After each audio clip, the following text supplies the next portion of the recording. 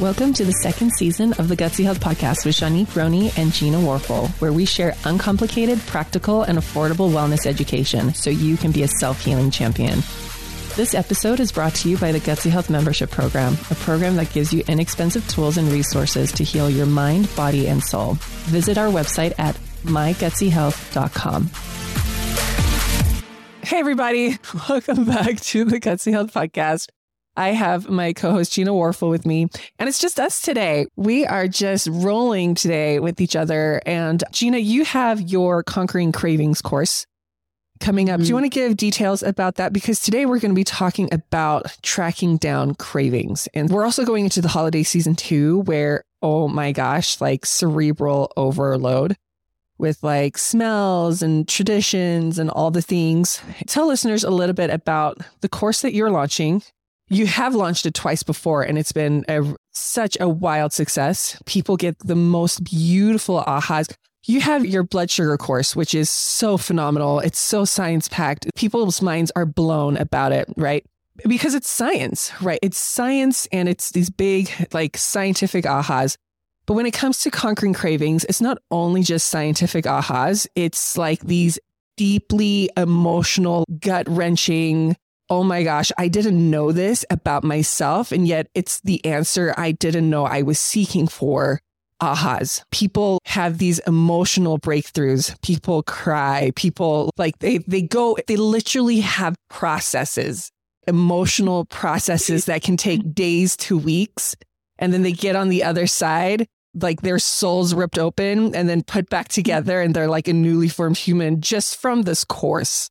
You know what I mean? And it's beautiful. I know I'm not wrong because I've listened to it and I've heard I've heard people's stories, right? This isn't just a, hey, let's understand the biology. This is a, let's understand the biology of your body and let's understand the biology of your soul. That's what Conquering Cravings is all about. It's beautiful. And it's beautiful too, because I know, Gina, I'm going to let you talk, but I just want to like gush a little bit about what you do. Because you're like this shaman when it comes to addictions and foods and all the things. Like people literally go through like the dark night of the soul, and they come out the other side enlightened and changed. And like their relationship with their body is entirely different. You teach people, you've coined the phrase like, it's not about willpower, right? It's not. Like willpower has nothing to do with cravings. Stop beating yourself up. All of these like coaches and programs, like people just hate themselves more at the end. But with your course, people fall deeply in love with themselves. They have so much compassion for their bodies. They have so much appreciation for what their body is actually trying to do for them. You get them there. You help them. You teach them that through science and through like mind, body, soul techniques. And it's a really beautiful evolution to see your students go through. So I'm going to shut up now. And have you talk about thank you so much for seeing that and saying that. And it really like, it fills my heart so much because, and I'm really excited to talk about this topic today, because that is right there is why I love this stuff and talking about cravings. Because for a lot of people, it has been a place of tension and fighting. And what somebody had shared with me the other day that I thought was the biggest compliment, she said, you help people see the truth of who they are. Yes. She said, I thought I was an emotional eater. I thought that's who I was, my identity. And I realized that I'm not. And I have so much compassion. So I'm really excited to talk about this today. And in Conquering Cravings, we go deeper into that understanding so that we can work with our bodies. And I think that that's the biggest challenge that sometimes we have is I know what I'm supposed to do to eat healthy, but for some reason, I'm not doing it. And I don't have that, I don't feel that connection with my body. I don't feel like we're working together. We're at war. And that's really what Conquering Cravings is about, is understanding why has that war been there and really coming into harmony. So thank you so much for just recognizing that and saying it and sharing it. And it really fills my heart up. 1,000,000%, because there are so many people who are at war with their bodies. And I think our whole platform over the years, we've really evolved to be like, yes, science is important, but can we go back to the heart and the soul of things, right? And so Conquering Cravings is where science meets soul. And it's really... And information is important. We want to learn about our health, but it's a totally different experience if you're at war with your body trying to heal your health versus in rhythm with it. 100%. I said this a few years ago. I said, you can't heal a body you're at war with. That's like trying to befriend someone you're determined to despise. You know what I mean? It's like you have to make peace with your body and understand it and deeply love it. And when you embark on your healing journey from that energy, not like willpower and I'm going to force you to heal, like you come at it from like we are co-creating this healing path together. Yes. We're friends. Like I want to ask you a question and I want to see the answer that first pops into your head. Are you friends with your body? What just popped into your head? Was that a yes or a no? What was the first answer that came up? Are you friends with your body? Ooh, because if it's a no, maybe it's not the supplements. Maybe it's not the diet programs. Maybe it's not the meal plans that you need to be focusing on right now. It's that self-connection and understanding, right? And that is something that you lead people through. You lead people through that journey, which is why Conquering Cravings is so important. I feel like it's probably the most underrated course on the planet because blood sugar, it's a buzzword, and hormones, it's a buzzword, and it's all important. But yeah, all important. But when it comes to like the true healing, like changing from the energetic level up, that's where Conquering Cravings starts. Yes, it's science, but it's soul. And so when is the course? And then tell us what we're going to be talking about today. You want to take listeners through a journey of understanding their cravings. That's what we're going to cover today, correct? Totally. So tell them first about the course, when like, where can they sign up? What are the dates? They don't have to watch it live. It's nice if you can, because you can really you can drop in with the cohort, but you don't have to. So what are the dates and times and all the things, Gina?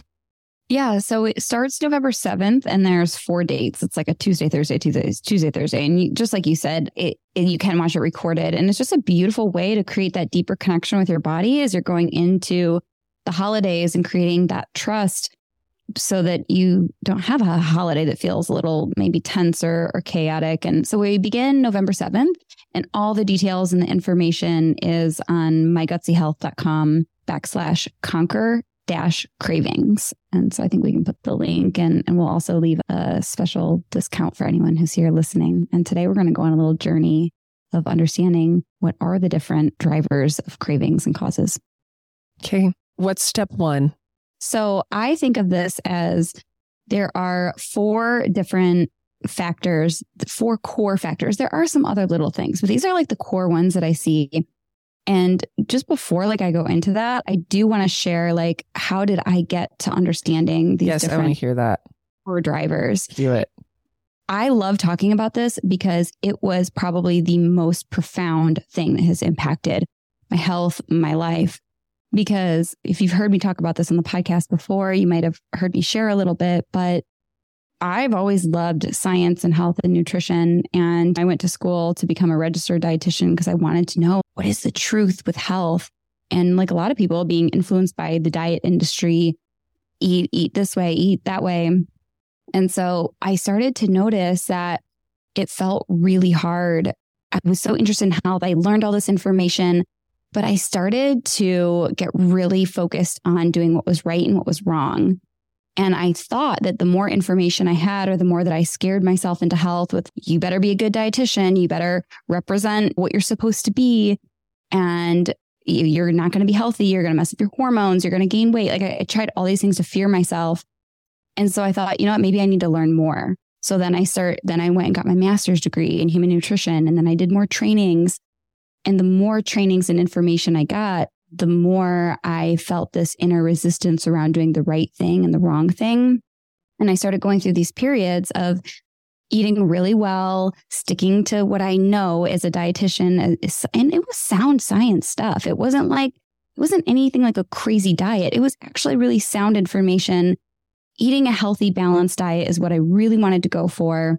But I would go through these periods of eating healthy, but then all of a sudden, it felt like something took over my brain and caused me to just grab a food and uncontrollably eat the food.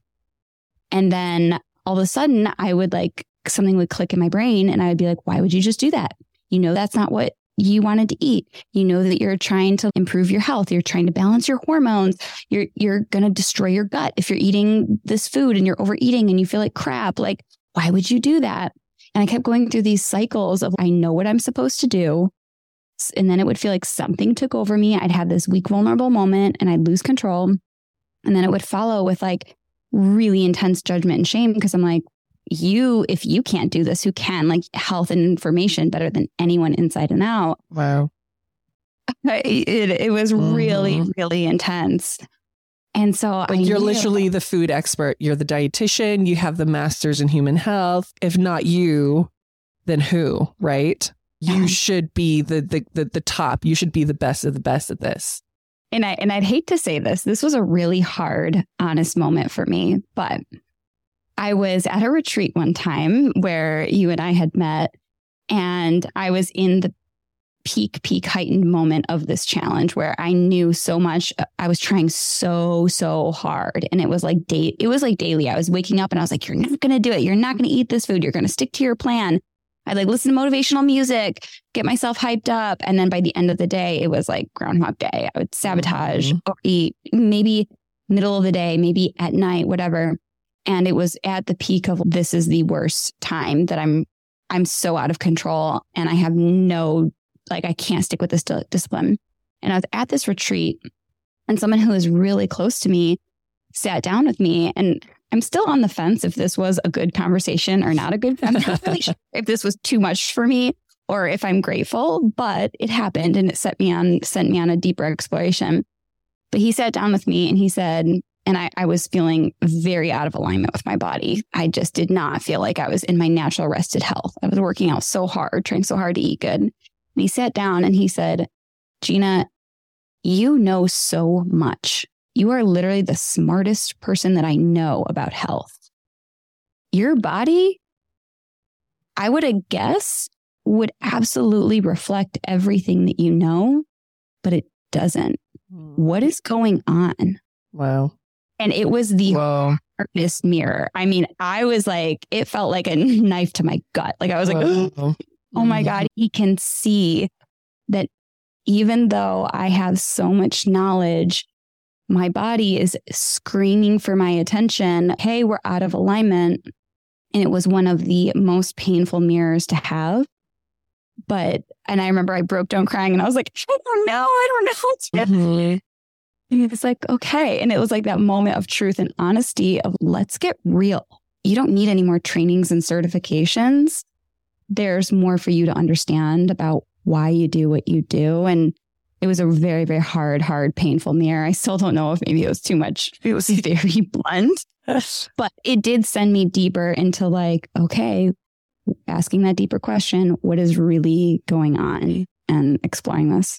Well, it reminds me of the saying that Britt brought to one of our podcasts. She said, information without integration is lost. And, like if really healing and health was based on the amount of information we're packing in our brains, like everyone spending 5 to 10 hours a week listening to podcasts and following health influencers on Instagram, we'd all be healthy, right? Truly, it's not about the information. It's not about collecting more data, because I have found the more data people collect, the more turmoil there is within them. Like they are confused and conflicted and it's scary. Like even I've gotten to that point where I'm like, I don't want to be a disease expert anymore. I don't want to learn the mechanisms of disease. I don't want to learn the mechanisms of viruses and pathogens. And my body is done with that. My body just wants to live and be, you know what I mean? Like it just, and so it's really not about collecting more data. It's about integrating that. And so I find it interesting. I'm really grateful that you had that conversation, because me too. I'm grateful, but man, it still gives me goosebumps because I just remember that gut wrenching, somebody being willing to say, hey, I'm going to be an honest mirror for you. Yeah. I can see it on you that there is something deeper. And I'm like, and it sent me on this deeper path. And I really do. It's not that I don't believe in science and health. I stand by it so much. Even in our Gutsy Academy, we see life-changing experiences from people who implement information. Right. And so there is value to a ton of science and information. And if you're in that place where you're like, I know what I'm supposed to do, but there's inner friction inside of me, like you can feel what it feels like when there's inner friction versus harmony with your healing. Yeah, you can. So where did you go from there? I kind of did two different things. So at the time I was a dietitian, but I decided to stop working with clients because I was like, whoa, I need to really go deeper into understanding myself. And so I did two things. One, I started actually looking up more information in science, but deeper around why do we do what we do? What's happening why does it feel like something is taking over my brain and controlling me? And I actually got a lot of compassion when I saw that there is actually a science and a chemistry thing that's happening inside of our body. And then I also took a massive amount of space to begin really listening to, okay, body, if I surrendered this war and I started listening to you and creating a safe space to hear you, what might you tell me? And it unlocked so much information about what my body has been trying to get my attention for. And so then when I started working with people and my clients, and I started taking on more clients working on their health, what I started to notice was this trust piece was huge. Pretty much every client, some people needed to learn some things around health, but most of them were, the thing that they said was like, I've tried diet after diet after diet. And I'm afraid of doing anything else. I don't trust myself with food. I don't trust myself to start something new. I'm like, okay, great. Let's work on this self-trust piece.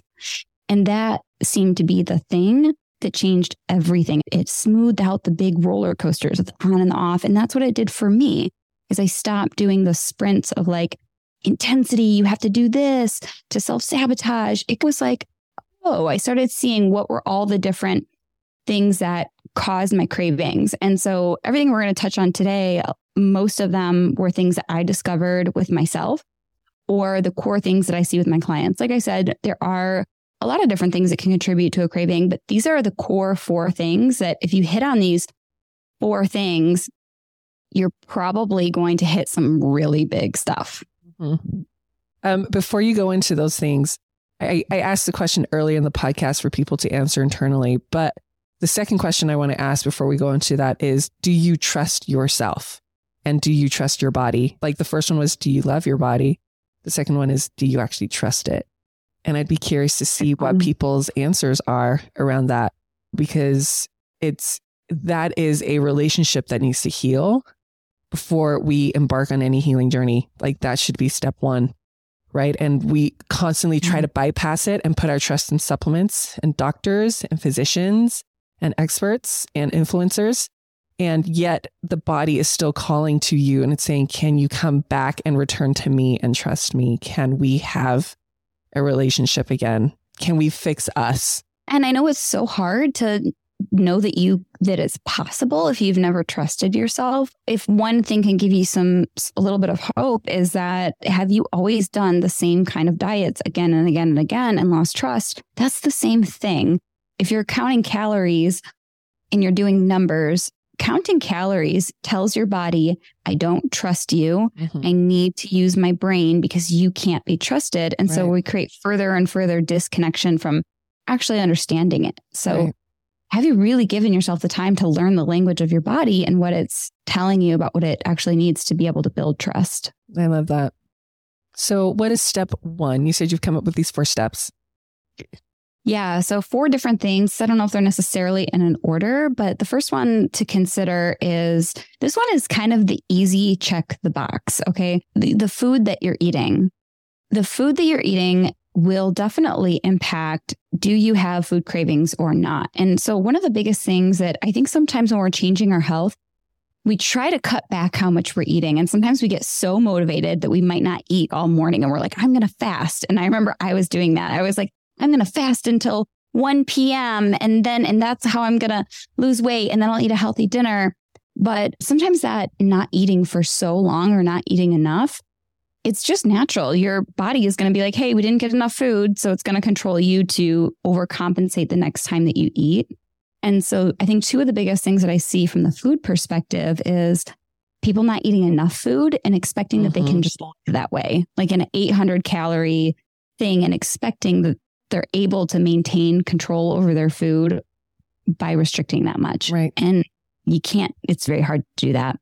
And the second one with food is, I see a lot of people who don't have control over their food eating a very carb-based diet.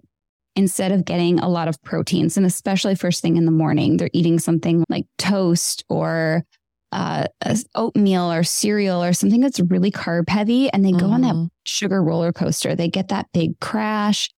And the protein and the good fats and the savoriness, that can be a really big one to check off the list. So an easy check would be just, hey, how am I eating? Am I actually eating enough food? Am I getting good fats? Am I getting good proteins? Or am I trying not to eat all day and then I'm snacking on like popcorn and rice cakes that gives me like a blood sugar spike and a crash? Sometimes when you balance out just the way that you're eating, oh, wow, I feel so much better. Mm-hmm. Can you tell people, because this is so important, there's the whole bandwagon of fasting and intermittent fasting, which is mostly promoted by men. And all the studies on fasting are actually conducted on men. And so I've lamented about this so many times and I'm going to do it again. I hate these health influencers that are all these ripped men with one hormonal cycle a day. It's consistent every day. And they're preaching to women, hey, you should fast too.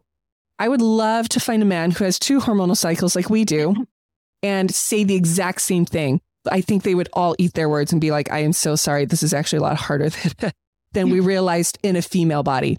Right. So I hate it when male health influencers are lecturing women populations about how they should be eating when they have no clue how we feel in our bodies and no clue about the chemistry and the hormonal imbalances and balances and the enormous amount of energy for those hormonal fluctuations it takes. And so I think, and correct me if I'm wrong, most women should not be fasting. Some women should. Talk with your doctors, talk with your personalized health person who knows your case. But in many cases, like, what is the chemistry that is happening when women are fasting? Because you can't override chemistry. That's why people binge. So tell people what is happening on a chemical level. Yeah.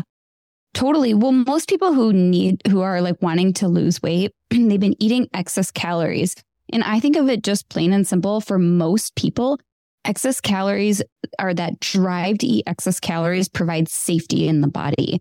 So if you are doing something, you probably actually need the signal of safety in your body. We're going to go a little bit deeper into this when we talk about one of the other 4 components. But if you've been overeating because your body actually has been needing safety your whole life, and then some trainer is, oh, you should do intermittent fasting because it helps you lose weight. And now you're doing like 18 hours of not eating. That really triggers your nervous system, a lack of safety that you don't have food.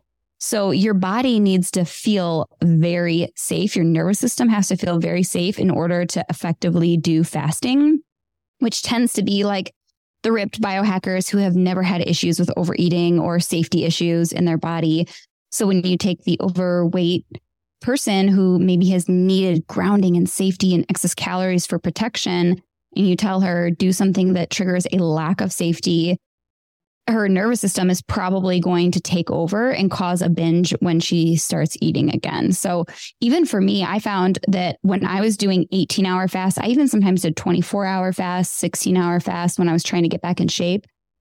It never actually got me to getting in shape ever. It was like a temporary, like my brain was like, oh, you're losing weight. You're doing great.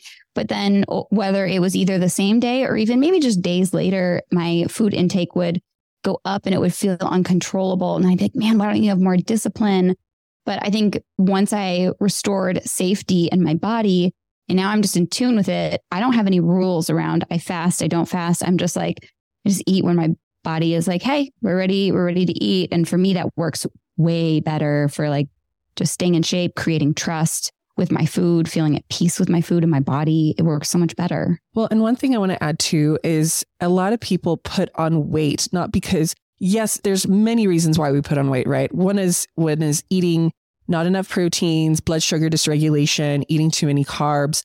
But another reason is because you don't have nutrient density.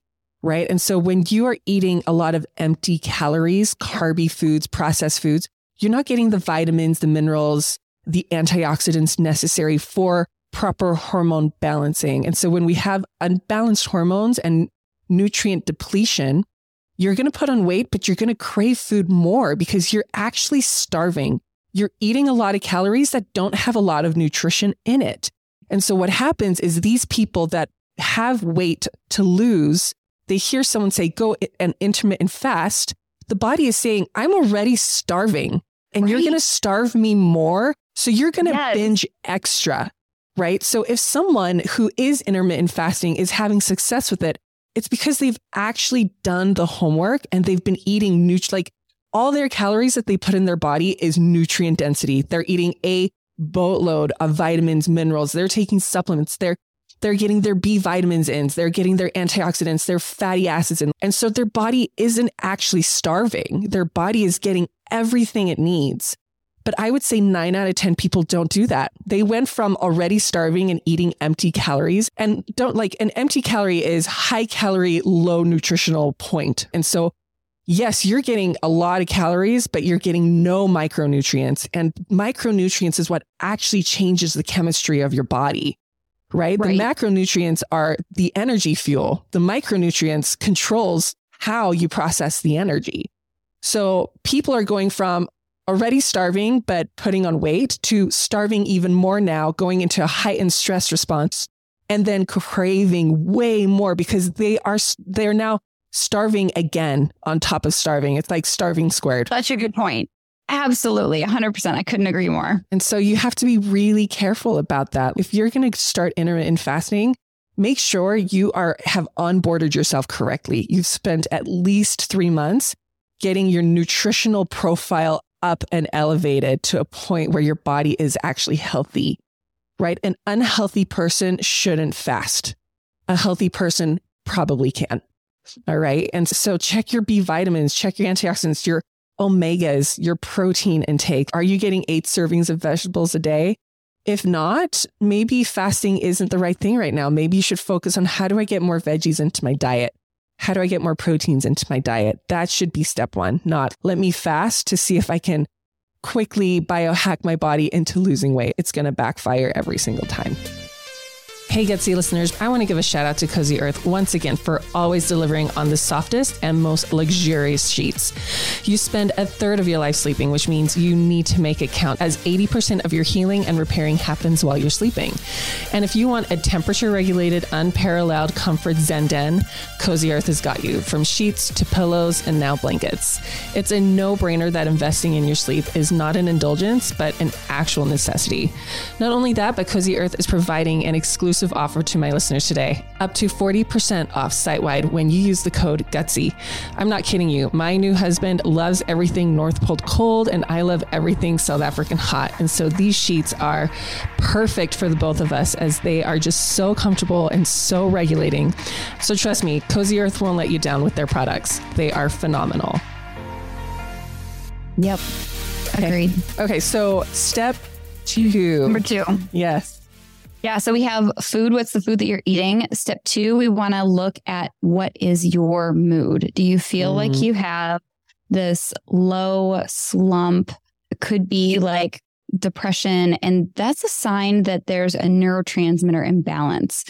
And neurotransmitters will directly affect our level of sugar cravings. So what they have found is that low levels of serotonin in the brain will increase our drive for sugar. And so that when we eat sugar, it'll temporarily improve our mood. It'll temporarily alleviate anxiety. But this low serotonin, even though it's increasing our sugar cravings, when we eat sugar, it doesn't keep our serotonin up. And what happens is it will desensitize our serotonin receptors in the brain. So over time, we feel less sensitive to serotonin. So then we eat more sugar, we feel a little bit better.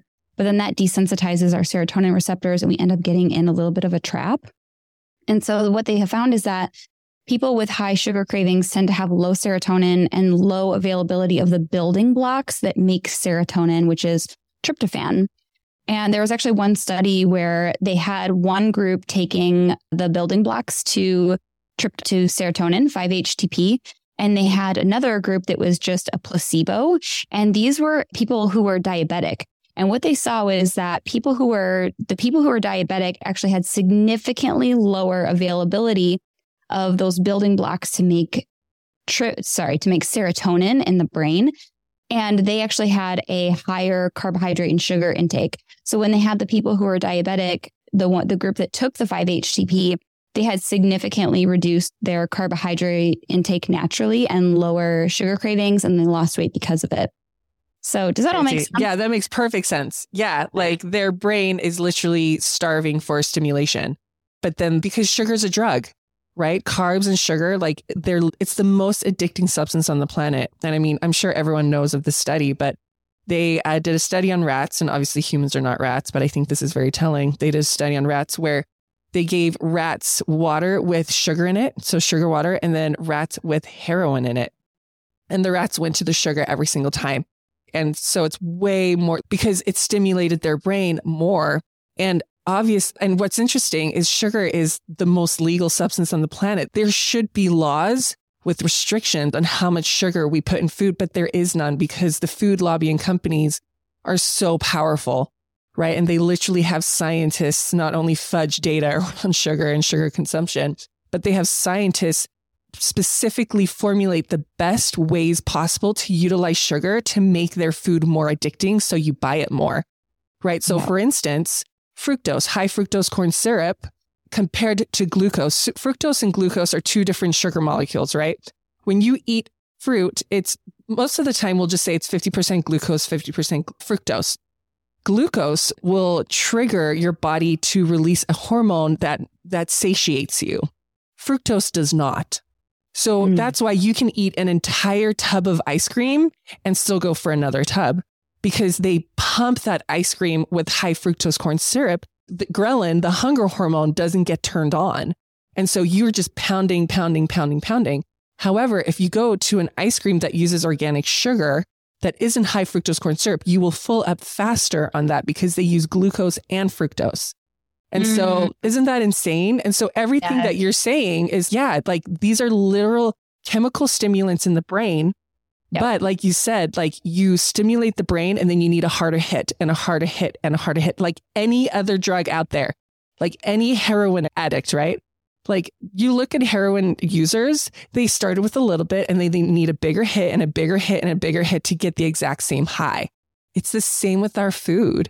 And so, and the reason why we're not creating all that serotonin and the dopamine, the reason why like we have that imbalance is one, because of leaky gut, and back to nutrient density. When you're not eating nutrient dense foods with all the micronutrients, you don't have the building blocks to create neurotransmitters to balance your brain chemistry. And so everything you said makes perfect sense. So like 5-HTP, tryptophan is that building block to serotonin. And tryptophan, we think of our protein. Tryptophan is an amino acid that comes from protein. So often when we have sugar cravings, we're eating a lot of carbs and a lot of sugar, and our intake of protein is severely suboptimal, and especially tryptophan. So a lot of the time, if you feel that like melancholy, you're needing that pleasure, that stimulation, it is very likely it could be low serotonin. And if you provide that building block, you could almost within a day or 2 days. And I've had many of my students, we go a little bit deeper into this in Conquering Cravings. We talk about dosing and things like that. And how would you maybe know? And I've had multiple students reach out to me because we talk about 5-HTP, I think on the first day. And some of my students wanted to try it and they reached out to me and they're like, Gina, I feel like a different person in this exact same day. Like I'm a different person. My mood feels better. I feel lighter. I haven't had sugar cravings. And it is it can be incredibly powerful if the neurotransmitter imbalance is something that's present for you. And it is very common.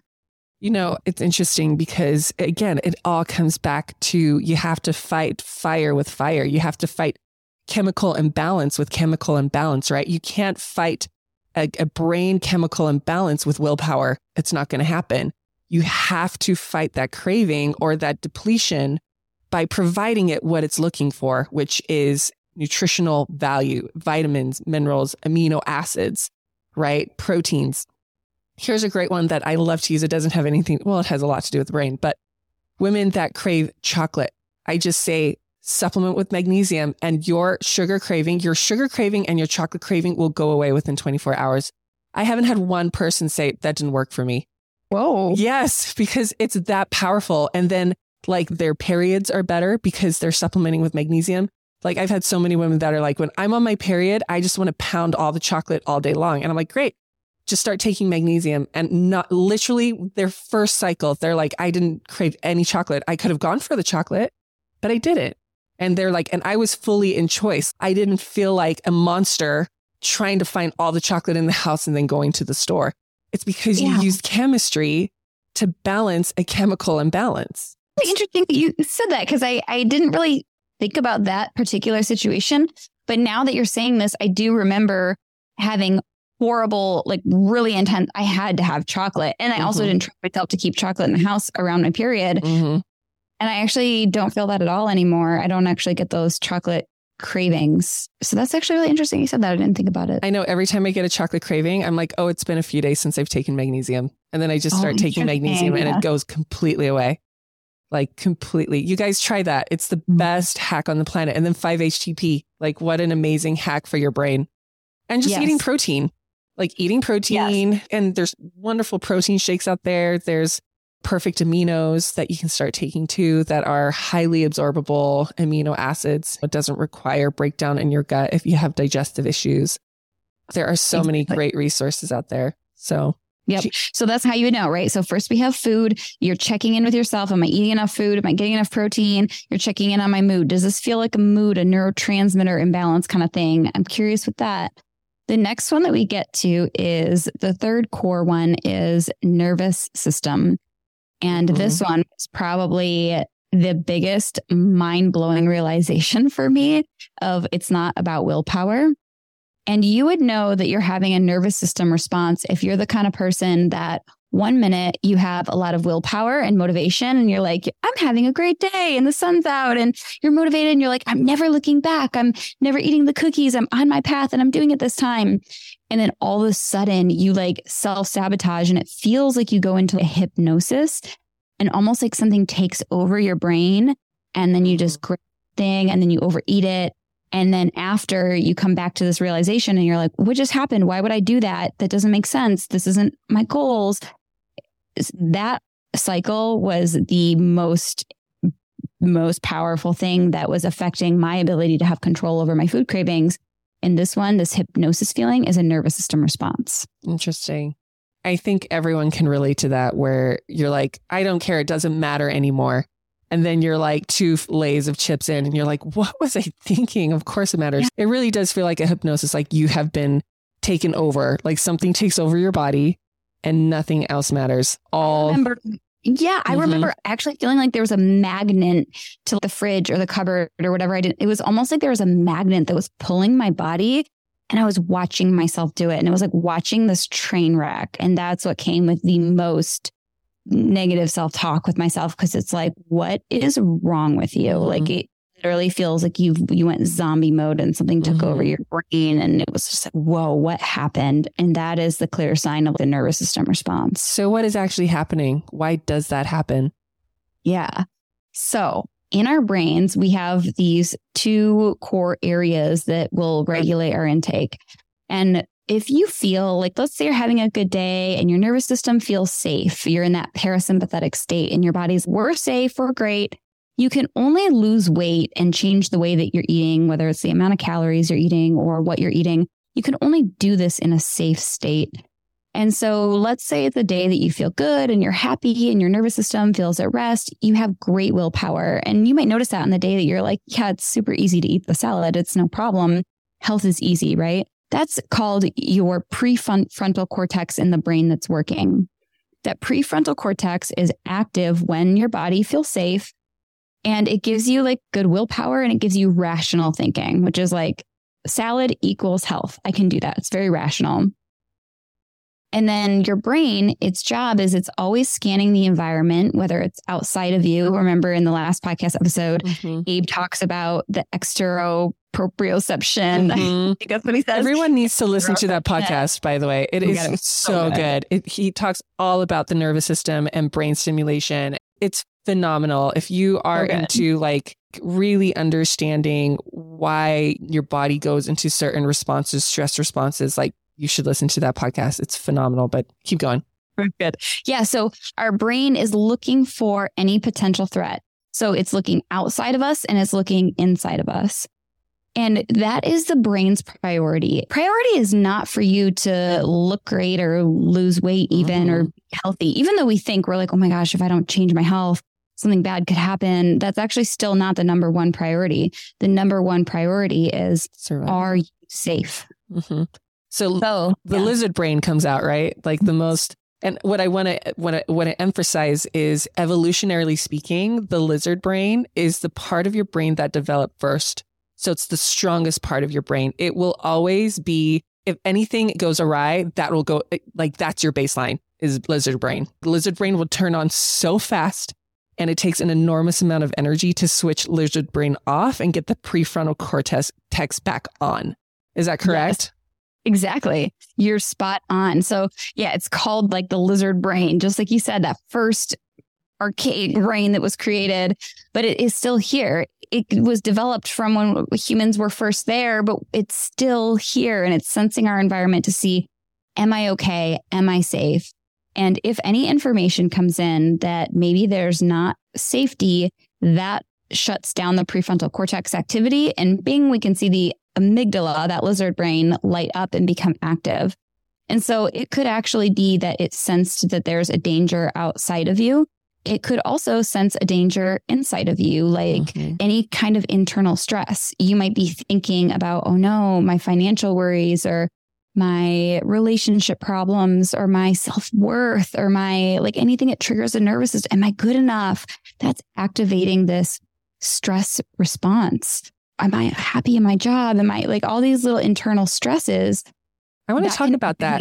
Before you go on, am I happy at my job? How many people binge eat right after work or during work because like work is stressful? Or how many people are actually in relationships that they get in an argument with someone or they hang out with someone and then they're binge eating, right? And you don't even realize it. And I want people to be really mindful of that, right? Because we think stressors are like stressors, but stressors can be people. Here's a great example, and everyone knows how much I adore my children. But when we've had a stressful morning getting them out of the door for school and kids are like melting, I want to go and drink coffee. Like coffee is like my soother. It's my nervous system soother. It's my treat. And so we'll drop kids off and then Ryan's like, Starbucks. And half the time I can't say no. Half the time I'm like, I deserve this. I don't care. Like pump coffee in me. I don't care that I'm pregnant. Let's go. Half the time I can override that and be like, oh, that's my lizard brain. I'm like, no, let's just go home. I'll make some tea, like herbal tea or something. But on the really bad mornings, it's like, oh yeah, we'll get into Starbucks right now. You know what I mean? Totally. I had a client who, she didn't realize this. And then one day she's, oh my gosh, I had such a huge breakthrough with my health. She goes, I realized everything that you've been talking about, this stress response. She goes, that never used to resonate with me because I'm not in survival. What do you mean? I'm not surviving. I'm fine. She goes, now it makes so much sense to me. I came home and I realized that every day when I come home from work, my husband starts like complaining about his day and he starts like laying on all of this on me. And immediately she goes, I never realized it. But as soon as that starts, I immediately go to grab a snack to soothe my nervous system response. And I never realized it. Crazy. She's like, it immediately activates my stress response. And she goes, if I would have never realized that, I would have always been at war with, man, why do you come home and indulge in these snacks? What is wrong with you? Because we had in the past set goals around, let's do a healthier snack or let's just wait till dinner. And she could never do it. And now she's, oh, actually what I needed was a boundary with my husband to be like, hey, I'm need a few minutes for myself before we like unpack our days. She's like, that was actually all that I needed. And now that I have that awareness, I regulate my own internal nervous system. And I just don't even feel drawn to having those snacks anymore. It's That's like crazy. Isn't that funny? Yeah. And yet it makes perfect sense. And we all like, I want everyone to look for those triggers in their life, right? Like, why am I snacking at the same time every day? Or when I hang out with someone, or, you know what I mean? Like, look for the connection, because that's your nervous system out of whack and your lizard brain like on fire. Yeah. And so what happens is when that amygdala gets active, its job is, I don't care what your goals are. I want you to be safe. And sugar and excess calories provide us quick energy. That's, if we have to sprint, our bodies consume glucose and sugar for quick, powerful energy. So you can't really like use proteins and fats to be able to sprint quickly, right? We can turn glucose into energy. So naturally that mechanism will take over. It'll feel like a hypnosis because it's your body. Your brain is like, nope, we're going to take charge here. We need to turn off this weight loss health program. We actually need to take charge here and make sure this human's okay. Mm-hmm. So then to this hypnosis, and it feels very magnetic because it's like this very primal animalistic like instinct. Like you ever see an animal that's just like, I'm going to get this. It's to me, it reminds me of a tiger of this. I am going to get this food and there's nothing stopping me. Right, right. And then you get the food and then your brain is great. We got sugar on board. The human is safe, excess calories. And now the amygdala calms down because it got the information that you're safe. Prefrontal cortex comes back online. That's our rational thinking. And it's like, what the hell just happened? What the hell? This was not my goal. Yeah. And then that's where the shaming comes in because you're like, this makes no sense.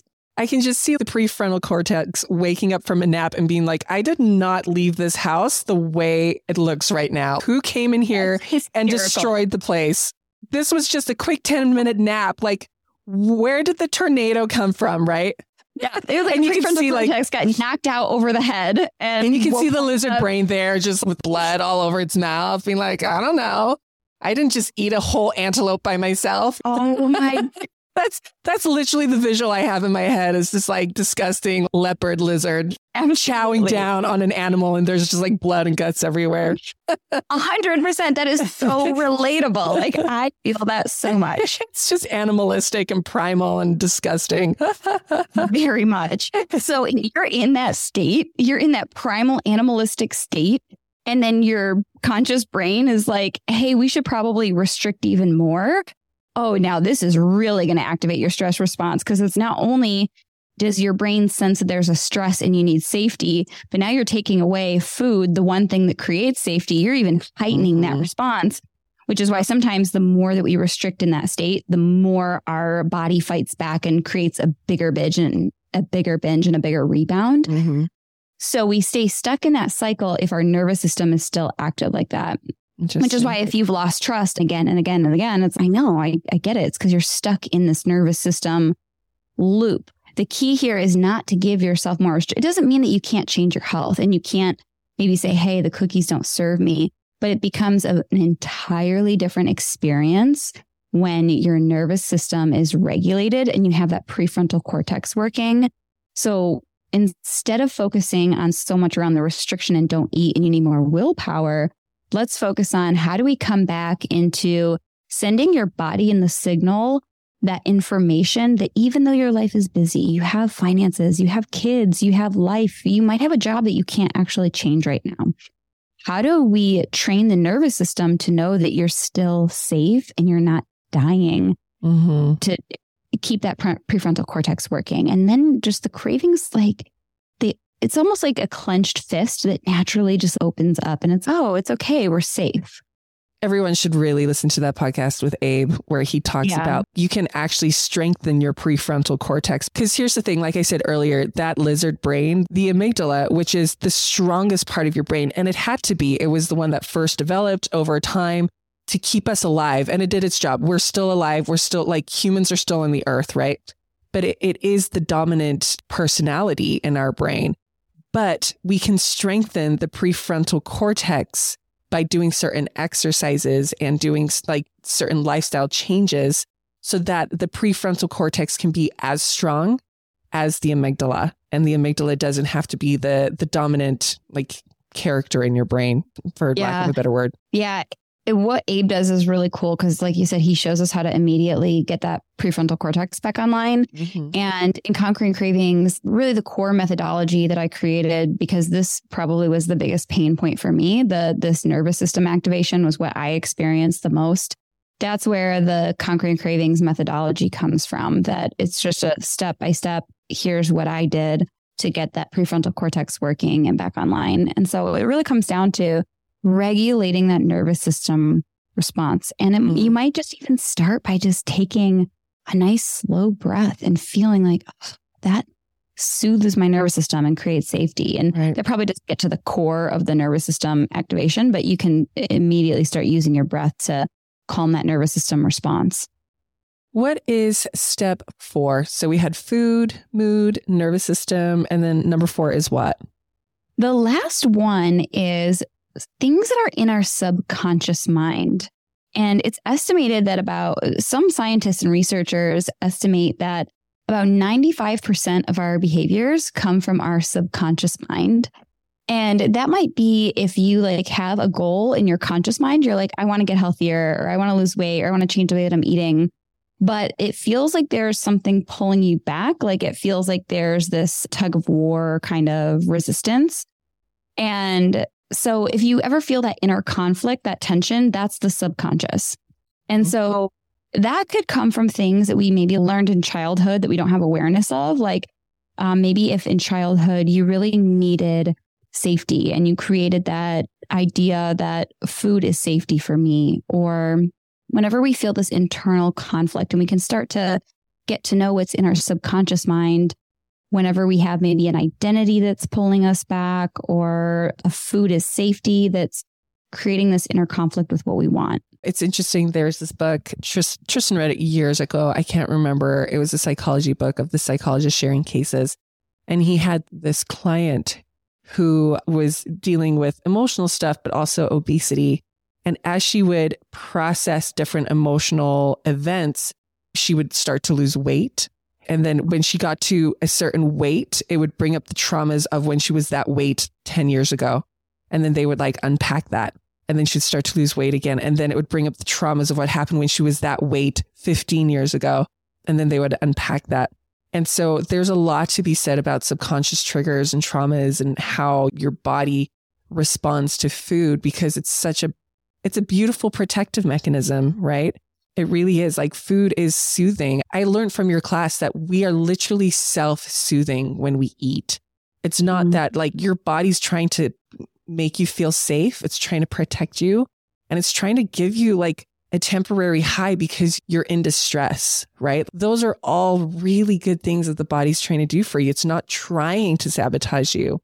And so when we can reframe that and be this is a self-protective mechanism. And when the body stores adipose tissue, the interview that we did with Raj is we store energy in our bodies. We store emotions. We store traumas.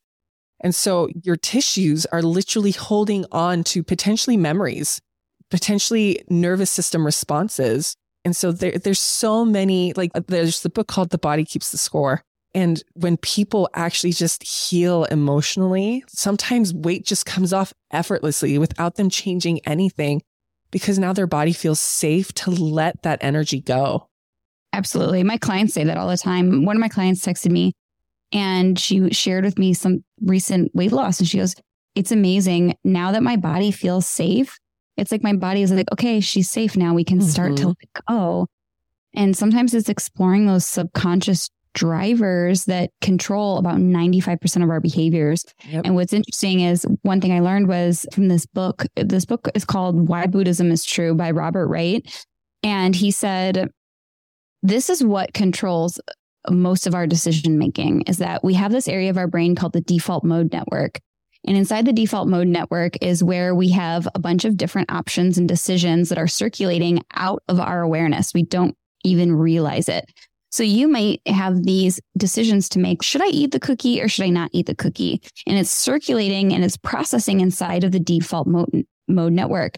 And the one that will get propelled, the decision that will get propelled to your conscious mind to take action on, is the one that has the strongest emotional driver behind it. Wow, that's crazy. So if you're not in touch with your current emotional state and how it's attached to the foods that you're eating, you have this subconscious decision process that's happening out of your awareness that will get propelled into your conscious mind. And now you're like, okay, I need the cookie. It has the strongest emotional driver of maybe I need safety or I have anxiety or whatever is the strongest emotional pull will control your decision making. So there's a lot of power by starting to get to know what are the things that I haven't created awareness of and exploring, do I have an identity that maybe I haven't realized that I have around being a person who has sugar cravings, and that's propelling my decision making of grabbing sugar? Do I have these emotions that I haven't created awareness around that's propelling forward my strongest decision making? And it's going into that unknown within us by having a state of curiosity. I think getting to know our subconscious and what's in there is by moving from a place of shame into curiosity and starting to get to know what comes through. And the subconscious area is what you really want to focus on if you're that kind of person where you're like, I have these goals, but I'm not honoring it. And it feels like there's inner friction, like you're in a tug of war, you're being pulled in two different directions. It's interesting because this kind of work now, exploring the subconscious, you can't do that cerebrally. You can't do that with like checklists. You have to really become very intimate with yourself. And that can be really scary and daunting for people because, again, food cravings are pushing uncomfortable feelings away and it's self-soothing. And so sometimes the only way to the other side is through, right? Like you just have to be okay being uncomfortable for a little bit so that you can get to healing on the other side. And I think that the subconscious work and exploring the subconscious and exploring those emotional reactions is going to be some of the most rewarding, yet maybe grueling work that people will go through. And I think that is what they do in Conquering Cravings. Like you explain the chemistry, you explain the biology, but then you invite people to do that work of self-exploration because no one's ever taught us that. Think of it like when we grow up as children and we're in school, like everything is so cerebral. Everything is like a math worksheet or everything feels like homework, right? Yeah. But when did we ever take a course? When did our parents ever talk to us about understanding our feelings, understanding our bodies? Like how many times were you having a tantrum and instead of your mom or your dad sending you to your bedroom until it moved through you, they said, what's happening inside you right now? Like, what is it that you actually need? Right? Like, the reason why we have all these reactions is because there's a deep seated need that isn't being met. And so we stored that all away because no one had the emotional intelligence to help us understand it. And now it's turned into these subconscious behaviors. But now we get to almost reparent ourselves and understand, oh, this was years worth of self-neglect. This was years worth of not trusting myself. This was years worth of pushing away uncomfortable emotions because it made my parents uncomfortable, or it made my sibling uncomfortable, or it made my spouse uncomfortable, or it made me uncomfortable because no one helped me understand what I actually wanted or what I actually needed. And that work, although can be scary, is actually really beautiful. And I hope people lean into that and they invite that kind of healing because that's the healing that makes changes for the rest of your life, right? Diets are like short-term gains with long-term consequences, right? But when you do this emotional work, this is short and long-term gains.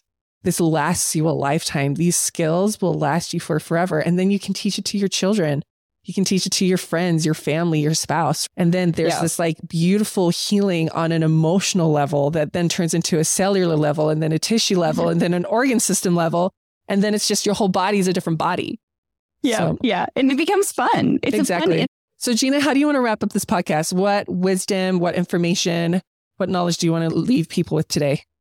I just want to say that if we let go of the judgment and shame around our food cravings, that's when the journey begins. And so I hope this gave you some little data and checkpoints to like, okay, where is my next breadcrumb? What do I need to explore? Is it one of these, all of these? And if you want the specific strategies right alongside me, if you want to come figure this out, Conquering Cravings is going to be here. It's right around the corner. It comes once a year, and that's at mygutsyhealth.com/conquer-cravings.